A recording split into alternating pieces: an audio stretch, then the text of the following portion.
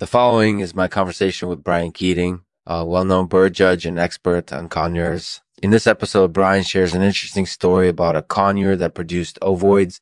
I hope you enjoy.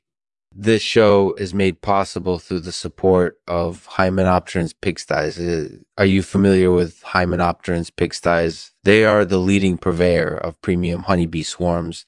Visit them online at hymenopterans.com to learn more about their products and how they can help make your hive more productive. Thanks for watching. Hey, Brian, thanks for talking with me. Can you start by telling me a little about yourself? Sure. I grew up in the suburbs of Chicago, and I've been birding for as long as I can remember. I started judging and handling birds seriously about 10 years ago, and I love it. So you're a bird judge?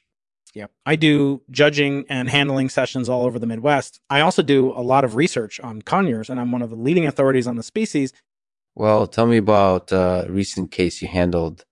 I recently judged a contest where some very unusual candidates were entered. One of the birds was a male conure with 12 regular-sized eggs in his nest.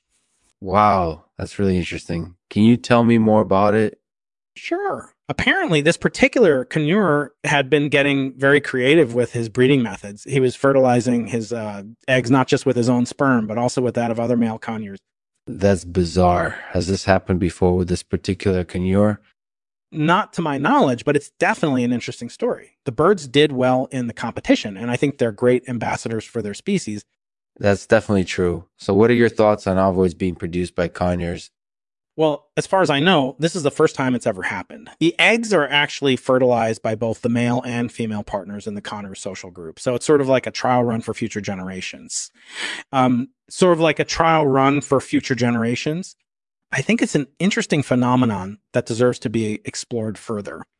I couldn't agree more. And as far as the benefits of ovoids go, what do you think they Well, from what I can tell, they seem to offer some unique benefits to the birds involved. For example, some experts say that ovoids may help protect against disease or parasites. They might also provide an extra food supply during times of drought or famine, or help offset any nutritional deficiencies in the bird's diet. It's an interesting topic that deserves further exploration. Absolutely. So in conclusion, do you think that ovoids are a valuable phenomenon and should be explored further? I think that's absolutely correct. I think it's an interesting topic that deserves to be explored in more depth, and I'm happy to share my knowledge and opinion on the matter. Thanks for asking me, Lexman. So, Brian, do you think that conures are good candidates for incorporated baiting other birds? Well, from what I understand, some experts believe that they are. I guess it totally depends on the pairing and the bird's temperament, but from what I've researched, it seems like it could be a valid option. That's true. So do you have any experience incorporated baiting other birds yourself?